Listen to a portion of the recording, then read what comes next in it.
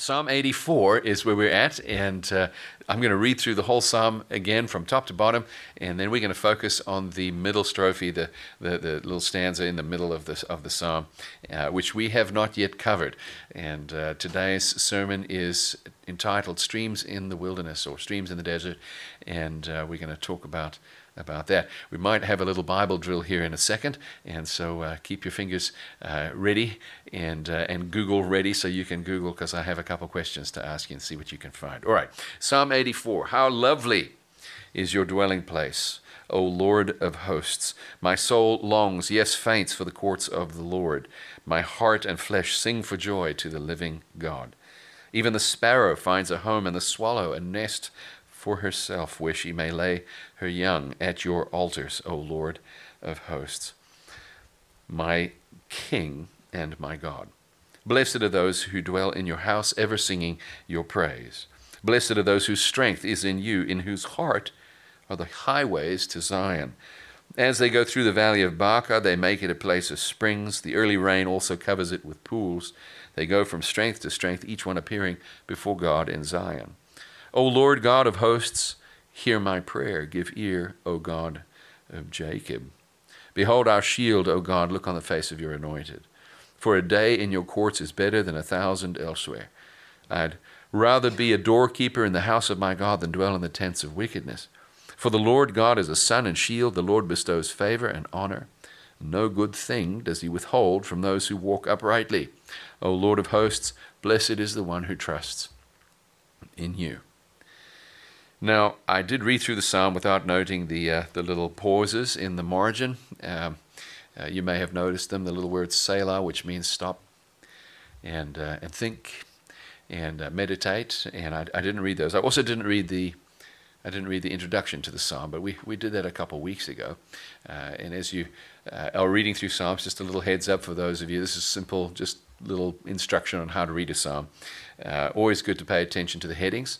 And those little pauses are there so you can stop and consider the importance of what was just said by the psalmist in that moment. That's a good way to read through the Psalms and to allow the Psalms to actually become part of your worship to the Lord. A good discipline, and it's been well attested to for thousands of years of Christian history, and prior to that, faithful Jewish history. The use of the Psalms as daily devotion is really, really profound. So anyway, I pointed out to you a couple of things in weeks past about this psalm, and it is a psalm that seems to really focus on pilgrimage, isn't it?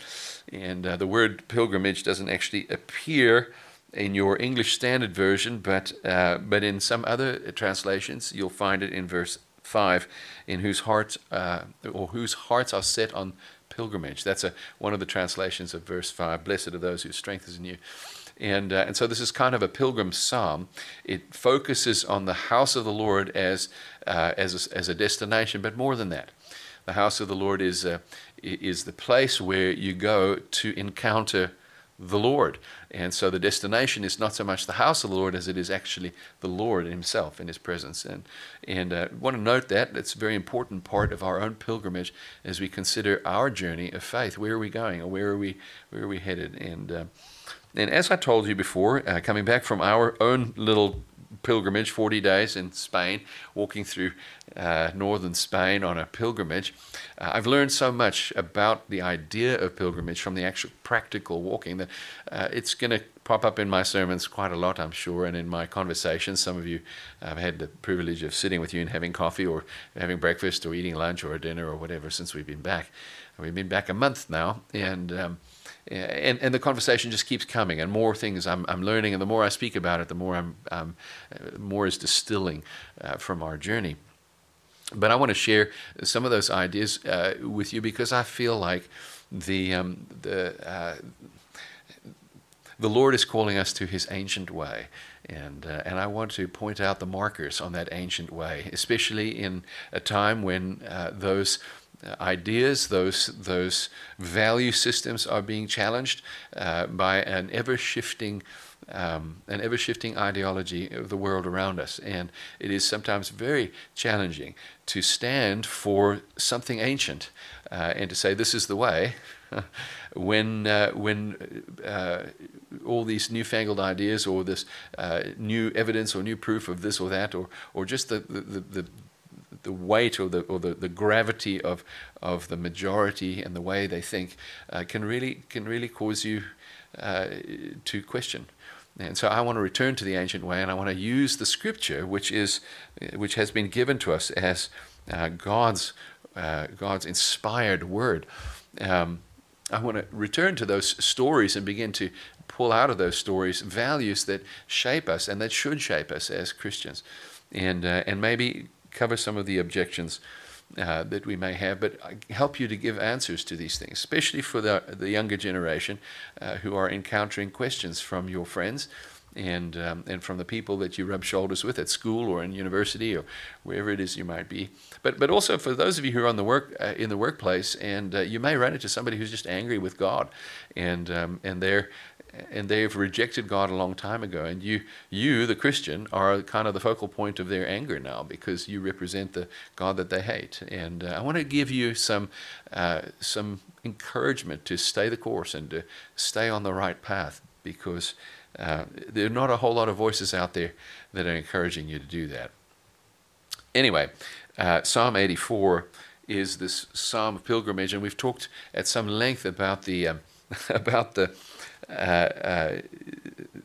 blessings that are offered. There's three of them, the Beatitudes of Psalm 84, and the blessed are statements, and there are three of them here, and they make for good preaching points. And the first one you noticed was perhaps in verse 4 there, blessed are those who dwell in your house, ever singing your praise. And there's a blessing offered. How many of you have ever experienced the blessing of the Lord before? Anybody? You ever felt the peace of God? And ever felt like you're just dwelling in the very presence of God? You're just there. It's an amazing place to be. There's a sense of all is right in the world. And it may not be that you're living in the most opulent of circumstances, but you know the peace. You know when the peace is there, and you certainly know when the peace is gone, don't you? Anybody ever experienced the sudden departure of the peace of the Lord? Yeah, of course we have. And then we yearn for that peace of the Lord again. And I can imagine that Adam and Eve felt it very, very strongly, walking with God in the cool of the day, and then making their choices, sinning against God, and then that peace just being gone, and suddenly God not being the presence of God not being a safe place anymore because of their fear, because of their guilt, and then being exiled from the presence of God. That was, I can only imagine what it would have felt like to go from seeing God face to face to no longer being able to see or approach the Lord. What an awful thing. But we all know what that feels like. So blessed are those who dwell. We all know that there is a blessing of being in that place of confidence that I'm walking with God. I want to walk in that all day long. Don't you? Is there a way to walk in that all day long? Is there a way for us to be restored to a place where we are continually at peace because we are in the will of the Lord? Blessed are those who dwell in your house, ever singing your praise. Now, obviously, the pilgrimage psalm here talks about the house of the Lord. We're going to assume that that's the temple in Jerusalem. Okay, how many of you guys know the history of God's dwelling with His people from the Old Testament? He starts out. We start out in Eden, and God is dwelling with His people in Eden, the garden that He made, and then they sin. After that, where do they meet with God? Well, I mean, where did Adam's son Seth meet with God? Anybody know? How about Noah? Where did Noah meet with God? Anybody know? Interesting, isn't it? There was no house. There was no house. There was no place. It seemed like they couldn't get to Eden, right? There was an angel guarding the way. They couldn't go back to God. So where did they meet with God? Did they meet with God? Well, it seems like they definitely had to, because Noah heard from God, didn't he? I mean, didn't Enoch walk with God? And he was not? Remember the Genesis story? So where's God's house? How do we get there?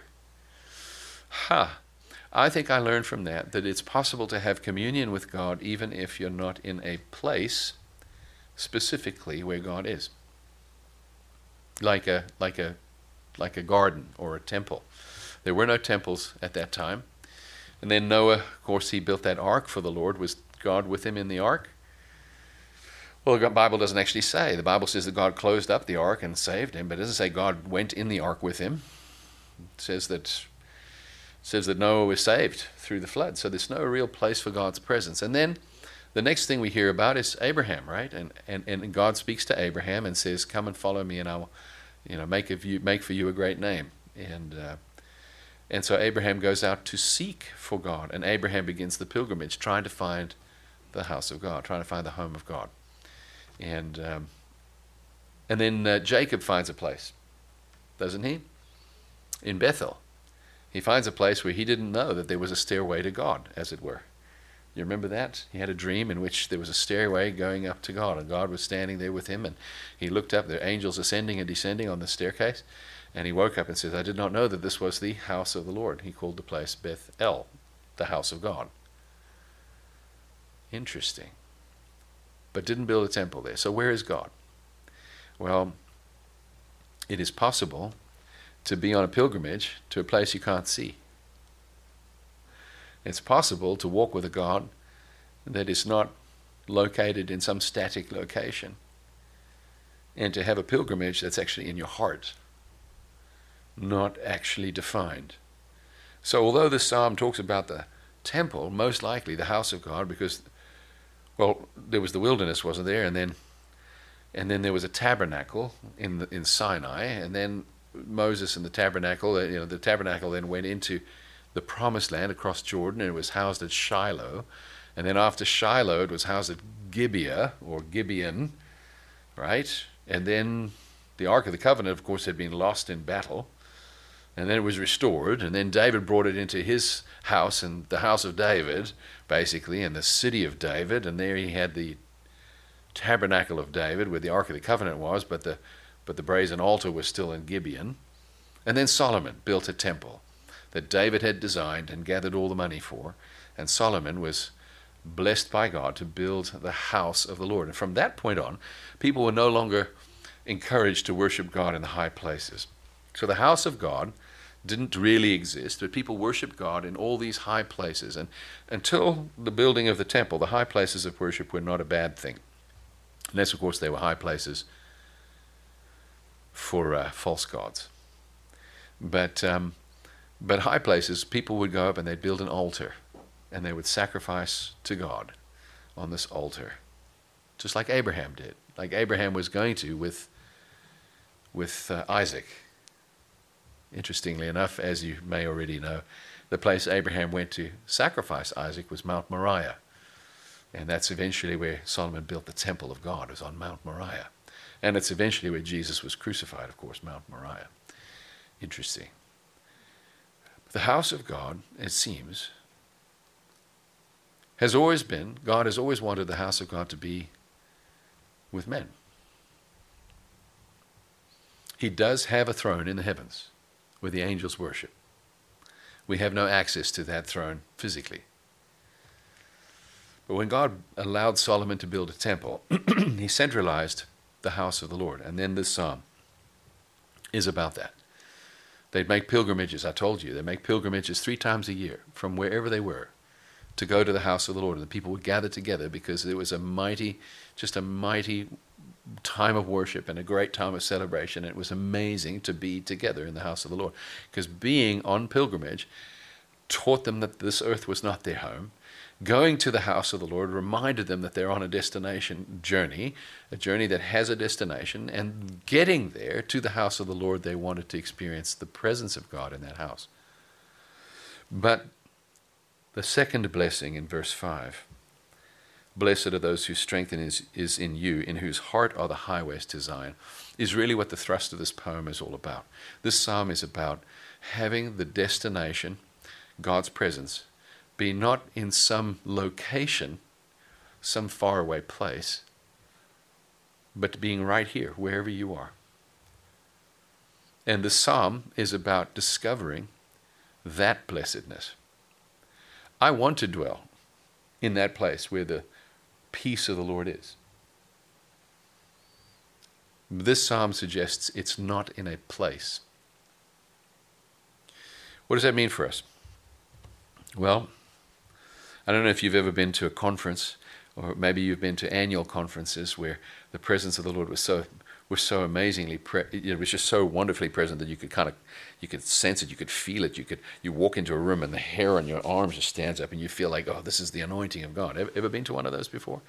And the people are singing, and the choir is just, I mean, they're all in unison, or the harmonies are gorgeously flowing together. The musicians are world class, and the preachers are full of energy and fire, and they just stir up, and oh, I want that.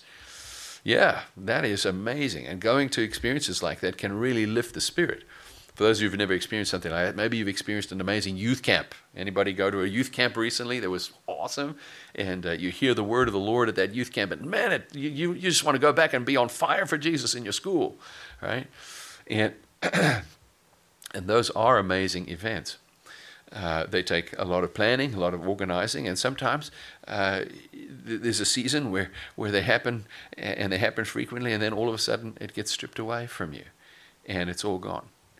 And you can no longer do that.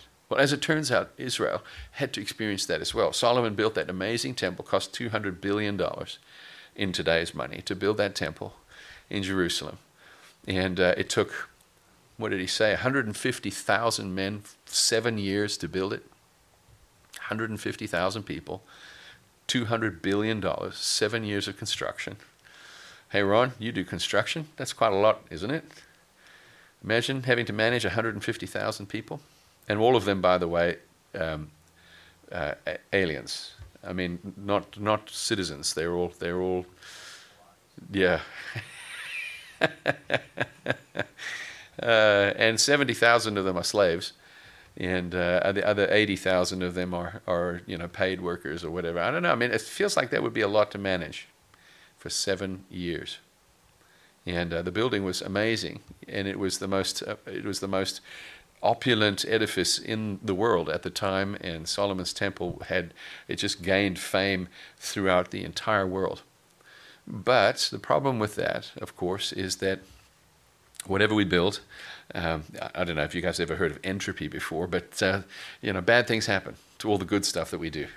So you make something beautiful, and a year later, if you didn't do your maintenance, that beautiful thing's not quite as beautiful. So you guys know that we bought a car a couple of weeks ago. It's absolutely gorgeous, and love it. And I've taken it through the car wash like 3 times a week for the last 3 weeks because I want to make sure it stays nice and shiny all the time, right?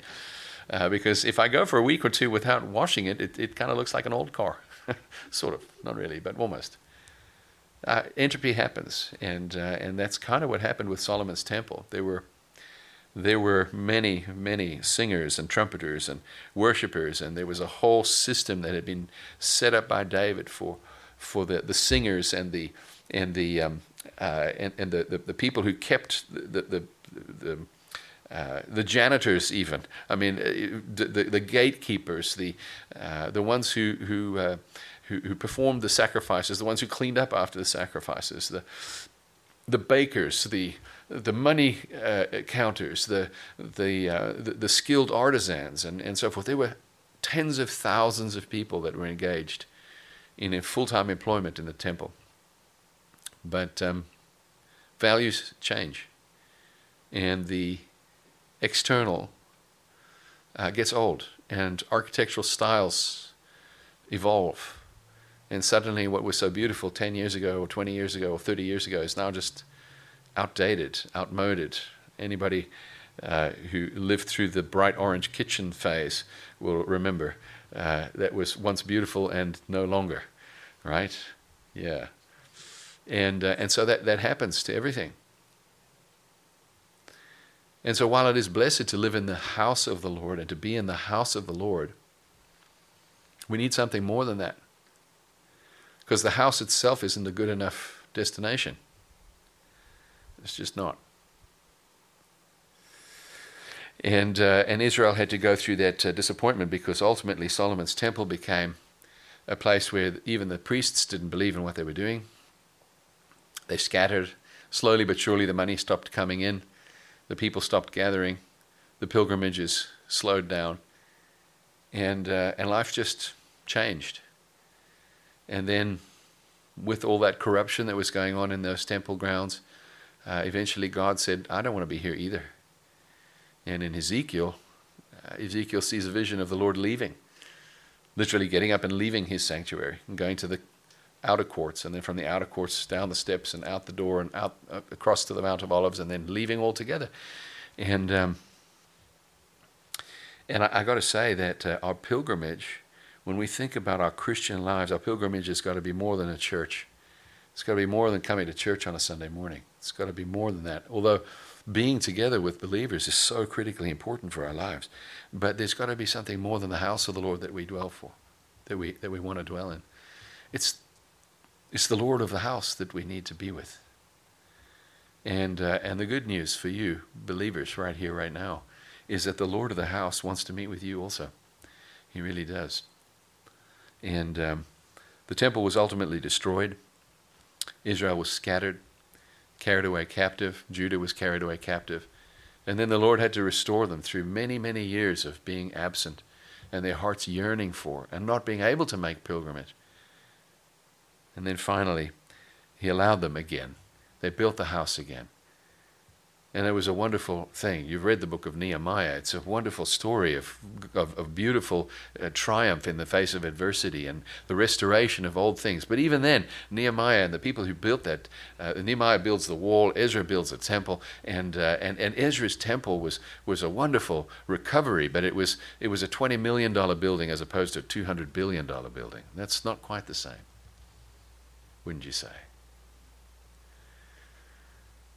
And they had to learn. They had to learn that it's not about the house. It's not about the numbers. It's about God. It's about the Lord of the angel armies, the Lord of hosts. Blessed is the one whose heart is set on pilgrimage, in whose heart are the highways to Zion. Is your heart set on the presence of the Lord? Good. Good. Because the presence of the Lord is not dependent upon the surroundings. The presence of the Lord is dependent upon something much, much different. God dwells in holiness, doesn't he? He dwells in holiness. He dwells in unapproachable light. Some psalms he's shrouded by darkness because his light is so bright. But the darkness is the mystery of God. It's not a darkness as in like an evil. It's a mystery. He's shrouded in mystery. You don't understand God or his ways. And yet he is inexpressible joy and he is unapproachable light. And God is so great. He cannot be contained in houses built by men.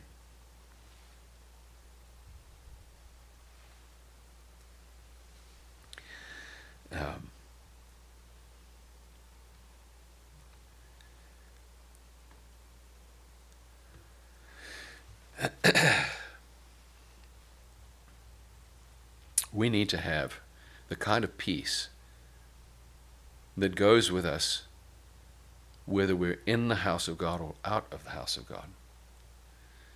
The first portion of the psalm suggests that there's just this amazing peace in his presence, in his house, singing his praise. And it's true. But we need a peace that's greater than just the peace that we find in the house of the Lord. We need a peace that's with us always.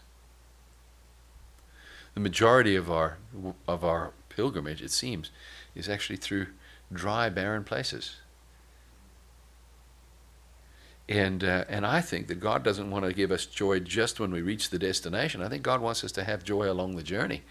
I think God wants us to experience the peace that surpasses understanding while we're actually traversing the wilderness. I think that there's a rock that follows us through the wilderness that provides the water for us as we go. That's a strange reference, but for those of you who are not familiar with it, but it's a reference to the Exodus, and one of the psalmists says that there was a rock in the wilderness that followed Israel? Well, they had a few occasions in the wilderness where they didn't have enough water for the people, and they cried out and murmured. And God told Moses to strike a rock, and water gushed forth from the rock. Moses struck the rock with his staff, and water gushed out of that rock. And then the psalmist or the one of the inspired authors says that rock was Christ, and maybe it's somewhere in the New Testament. The rock was Christ. The striking of the rock produced the water that gave the people their life. And of course, we see Christ as the one who was struck for us, and his death brings about our life eternally. So, yes, I can see that. But twice they had this incident happen in the Exodus, and the second time, of course, Moses was supposed to speak to the rock, and he ended up striking it twice, and God honored his promise, and water gushed forth, and the people drank. But Moses was.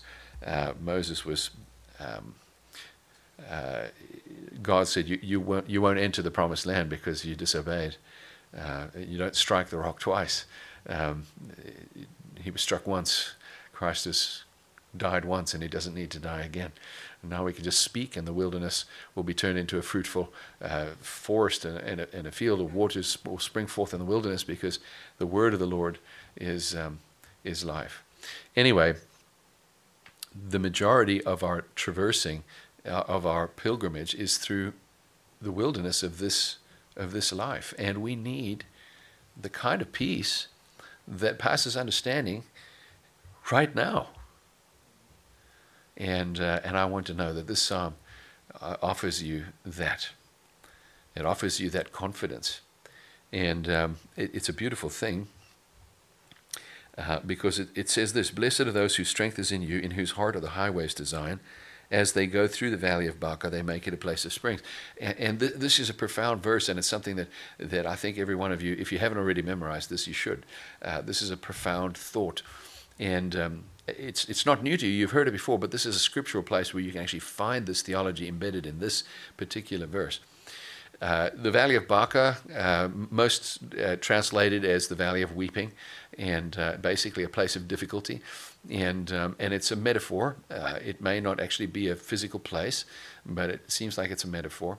And it is a place where there isn't enough sustaining life or sustaining water, and it's a place of dryness, of drought in the wilderness. And of course, makes us think about those Exodus experiences of the children of Israel, but it also makes you think about the times when you have been trying to find God in your current situation and you just can't seem to find him there.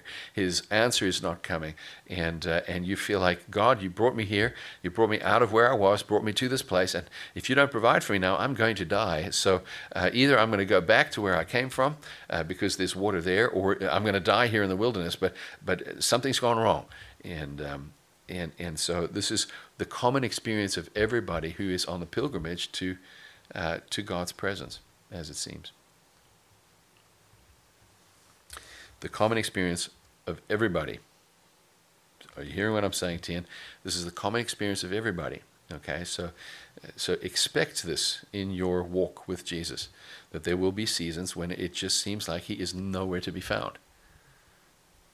Okay? Expect that. And I'm not saying that because I'm telling you that the Lord abandons his people. He never abandons you. And that's the whole point, is he never abandons you. But in this moment of drought, I mean, it's, when you are thirsty and you're going to die, I mean, not just thirsty like, hey, I could use a Coke right now. But when you're thirsty, like, if I don't drink, I'm going to perish, and there's no water, you can start to panic. And for whatever reason, it seems to be the common experience of every true believer who follows Jesus. They reach this point, and not just once, but multiple times in their Christian walk. But here's the amazing part about it, and this is true, and I have found this to be true, and I can say this is true in my experience, and those of you who've been walking with the Lord for a long time will certainly be able to attest to this. There is a miracle that takes place in that in that difficulty. Listen to this. As they go through the valley of weeping or the valley of drought, they make it a place of springs.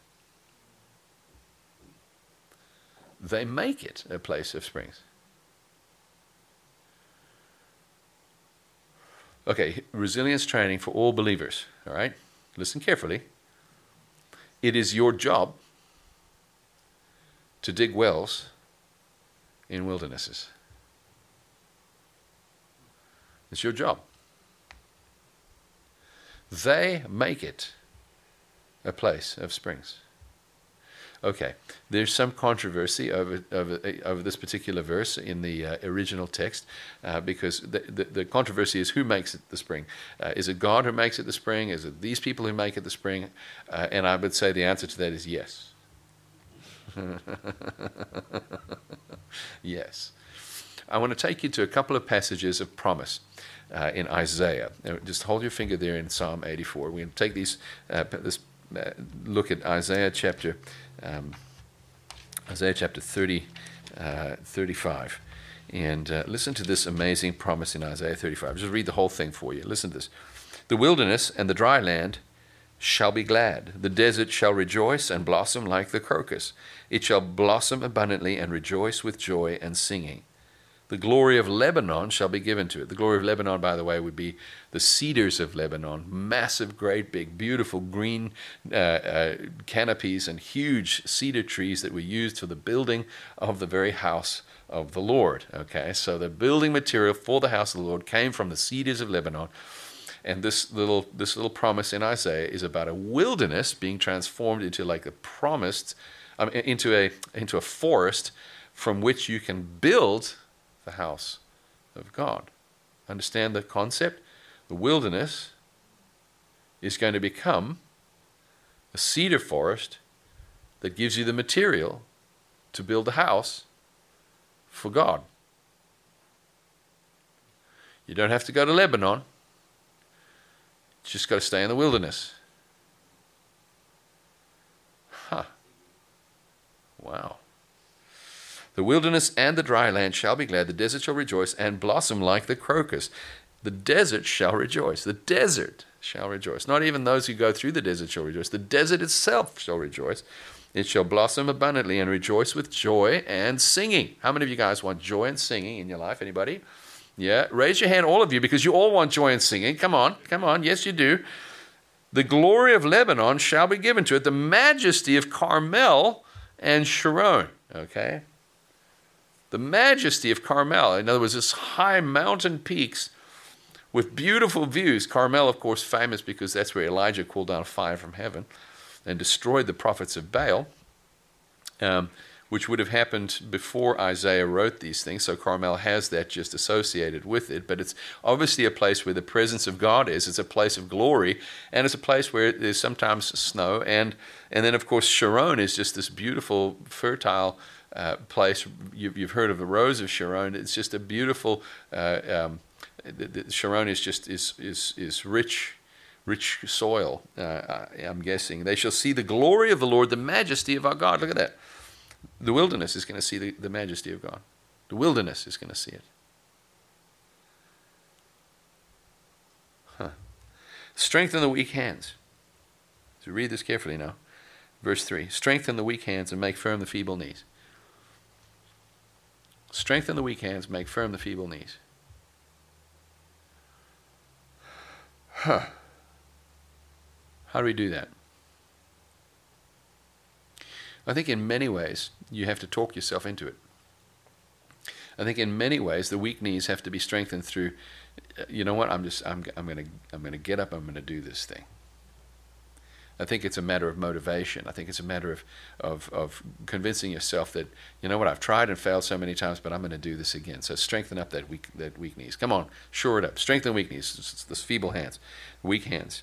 But then again, there's also a very practical element to it. You know, when I was walking the Camino, there were times when my knees were maybe a little weak because we'd done quite a bit of climbing or quite a bit of walking, and sometimes it just, you just feel a bit wobbly. So you know what I do? Put on a knee brace. Put on a knee brace. It's amazing how a knee brace can strengthen a weak knee. Also, get myself some trekking poles, and those also strengthen up the weak knees. Why would you strengthen a weak knee? So that you can continue moving.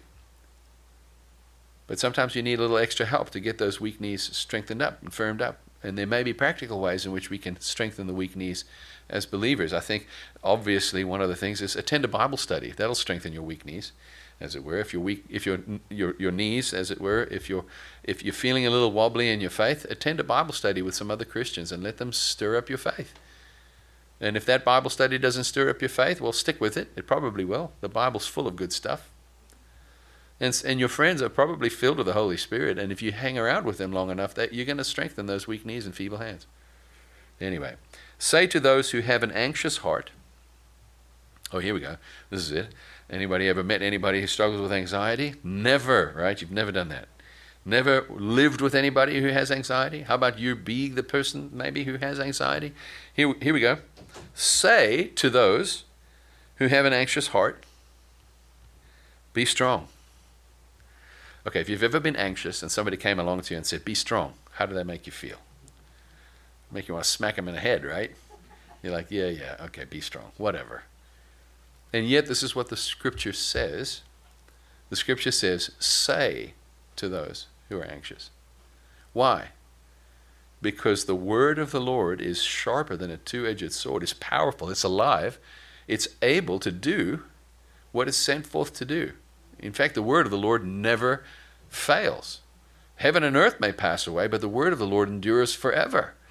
There is a power to the word of God which is just not natural. Now, if you say to those who have an anxious heart, pull it together, man, maybe that's not the best word to bring to them. Yeah, maybe you deserve the slap in the head that you get at that point.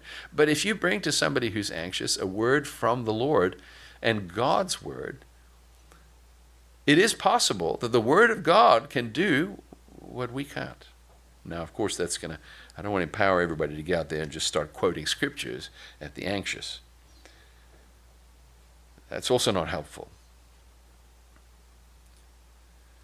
But I think you guys are smart enough to be able to discern what's helpful and what's not. Say to those who have an anxious heart, be strong, fear not. Behold, your God will come. How can you tell someone to fear not? Because you're following it up with, look, God really is going to come through for you. He will come with vengeance.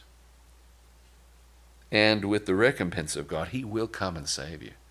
Vengeance on your enemies. He will come with vengeance on your enemies. And He will come to bring a reward and a recompense. He will come. So hold fast.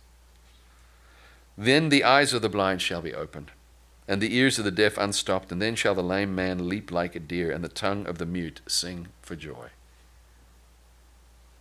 For waters break forth in the wilderness, and streams in the desert, and the burning sand shall become a pool, and the thirsty ground springs of water. In the haunt of jackals, where they lie down, the grass will become reeds and rushes, and a highway shall be there. It shall be called the way of holiness. And the unclean shall not pass over it. It shall belong to those who walk on the way. Even if they are fools, they shall not go astray. No lion shall be there, nor shall any ravenous beast come upon it. They shall not be found there, but the redeemed shall walk there, and the ransomed of the Lord shall return and come to Zion with singing.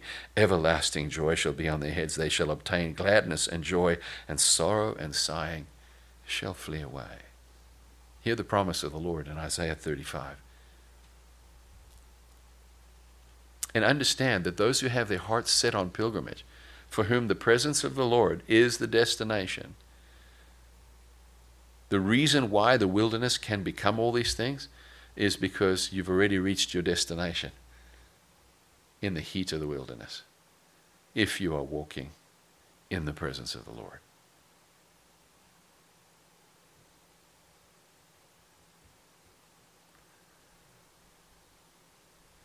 There's more. Isaiah goes on. I've run out of time, but Isaiah 41. You guys are okay if I read you Isaiah 41 and a couple others? I just want to give it all to you today. Isaiah 41, it says in verse 17, When the poor and the needy seek water and there is none, and their tongue is parched with thirst, I, the Lord, will answer them. I, the God of Israel, will not forsake them. I will open rivers on the bare heights and fountains in the midst of the valleys.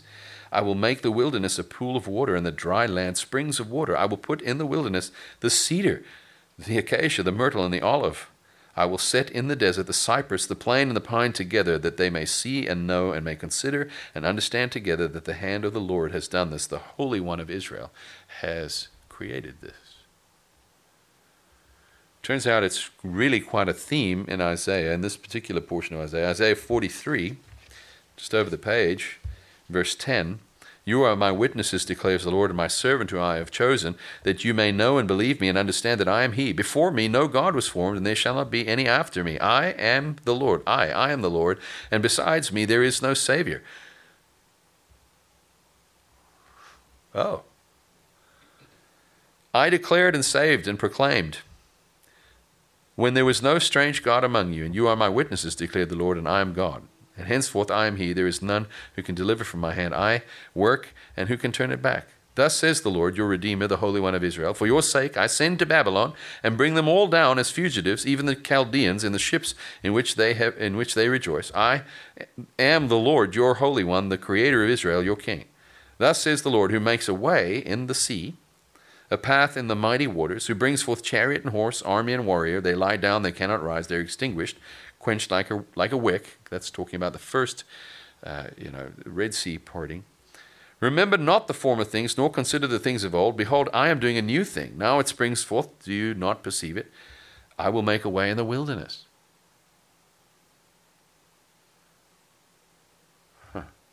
And rivers in the desert.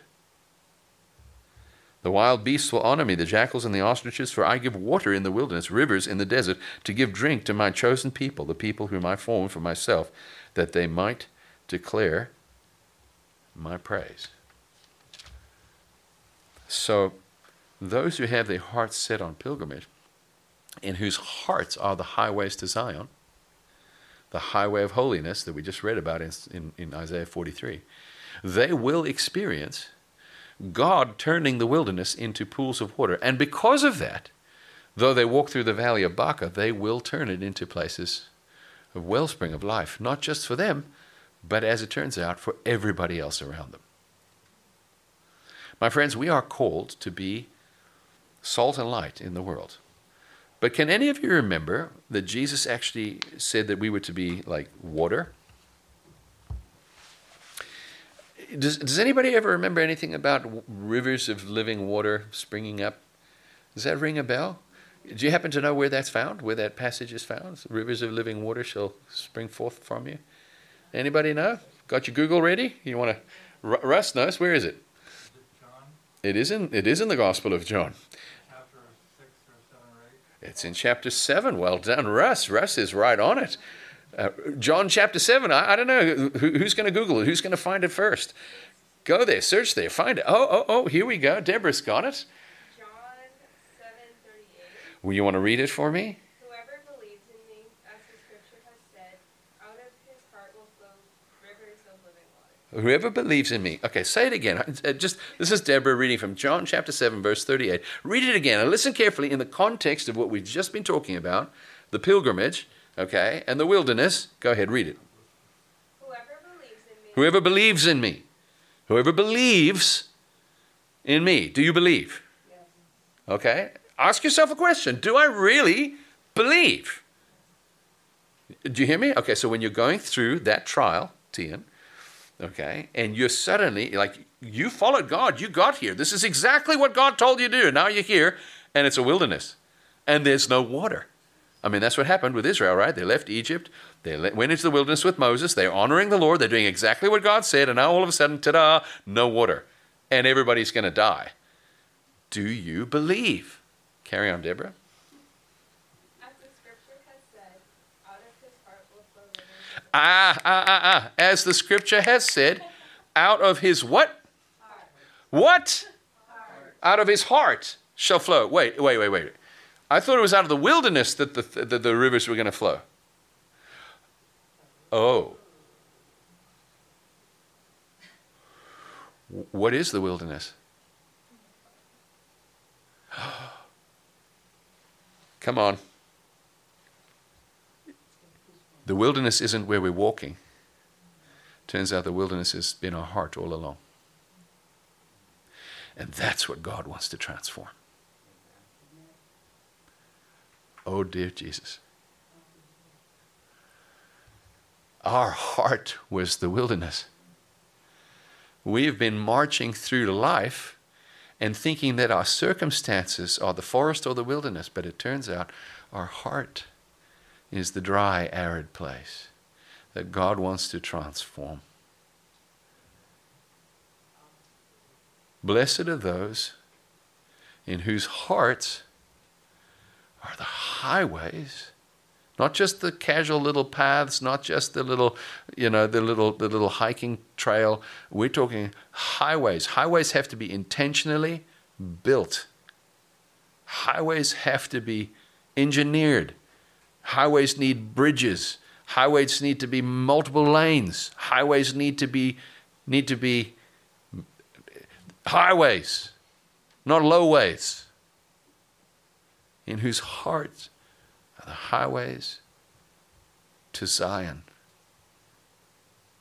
Blessed are the ones in whose heart are the highways to Zion, because as it once was written, out of the heart proceed life or death, right?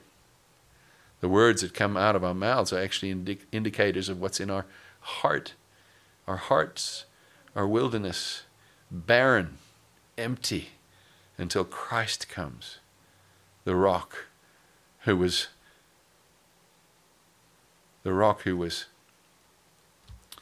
crushed and beaten for us, from whom water flows. Out of his heart will flow rivers of living water. Rivers of living water. As it turns out, you can bring life to the people around you, but you can't bring it unless your heart's been transformed from a wilderness to the forest. My friends, the only way for our hearts to be transformed is to set our hearts on pilgrimage. To know that this earth is not our home. The reason why you're so upset, because you didn't get that thing or that person or that goal. The reason you're so upset is because all this brokenness in your life. The reason you're so upset is because what people think about you, or your reputation, or your opportunity, or your history, your past. The reason you're so upset is earthbound, my friends. It's earthbound. It's temporary. It's not eternal. It's flash in the pan, here today, gone tomorrow. It's a wilderness. But if your heart is set on pilgrimage, if you are pursuing Christ and you have set your hearts on eternity in earnest, then the things of this world, it will grow strangely dim in the light of his glorious face. Set your heart on the right destination, the presence of God. And all these other things will fall into place as they should. Yes, we live in this world and we traverse a physical wilderness also. But all of that and the people around you in that place will be brought to life because your heart is set in the right place. Famine may happen around you, but you will have enough food. Drought may happen, but you will have enough water. Have you not heard of Elijah and the widow who had just enough oil and flour to give one more meal to herself and her son and then die? And Elijah came, and through all that drought that was all around them, she never lacked a thing. I want you to hear the words of Psalm 84. For the Lord God is a sun and shield. The Lord bestows favor and honor. No good thing does he withhold from those who walk uprightly. Do you see that? No good thing does he withhold from those who walk uprightly. Actually, interesting, that word uprightly is the word tamim. I wish Tammy was here to hear that, because it's like her name right there. Those who walk like Tammy. But it actually means without blemish. Well, how can we walk without blemish? Are we not all blemished? Do we not all sin? Are we not all sinners? I mean, we're sinners saved by grace, right? Okay, semantics. We've been transformed. We are living where we once were dead. We are sons and daughters of the Almighty. We are free from the nature of sin, but we still have the ability to sin. So how can we be spotless and blameless? How can this promise means nothing? We can't walk uprightly.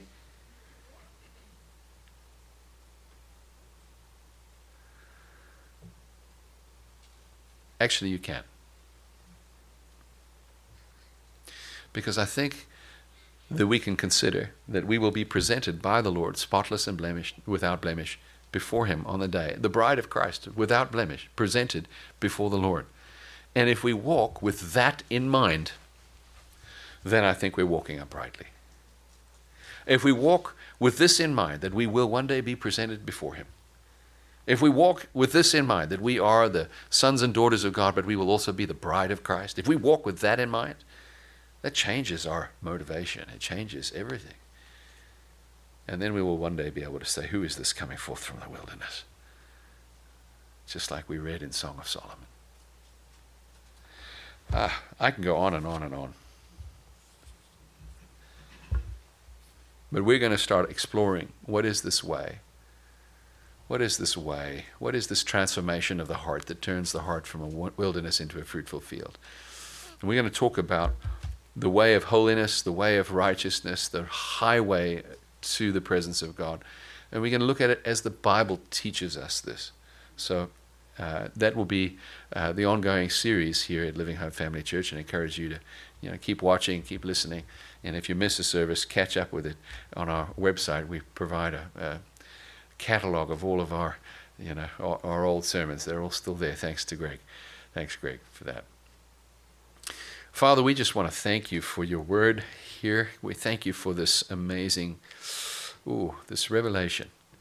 We pray that you would indeed transform our hearts and that we would become strong, that the feeble knees would be strengthened, the weak hands would be strengthened, that we would be able to say to those who are anxious, do not fear, for the Lord will come. Papa, come and save us. Thank you. In Jesus' name, amen.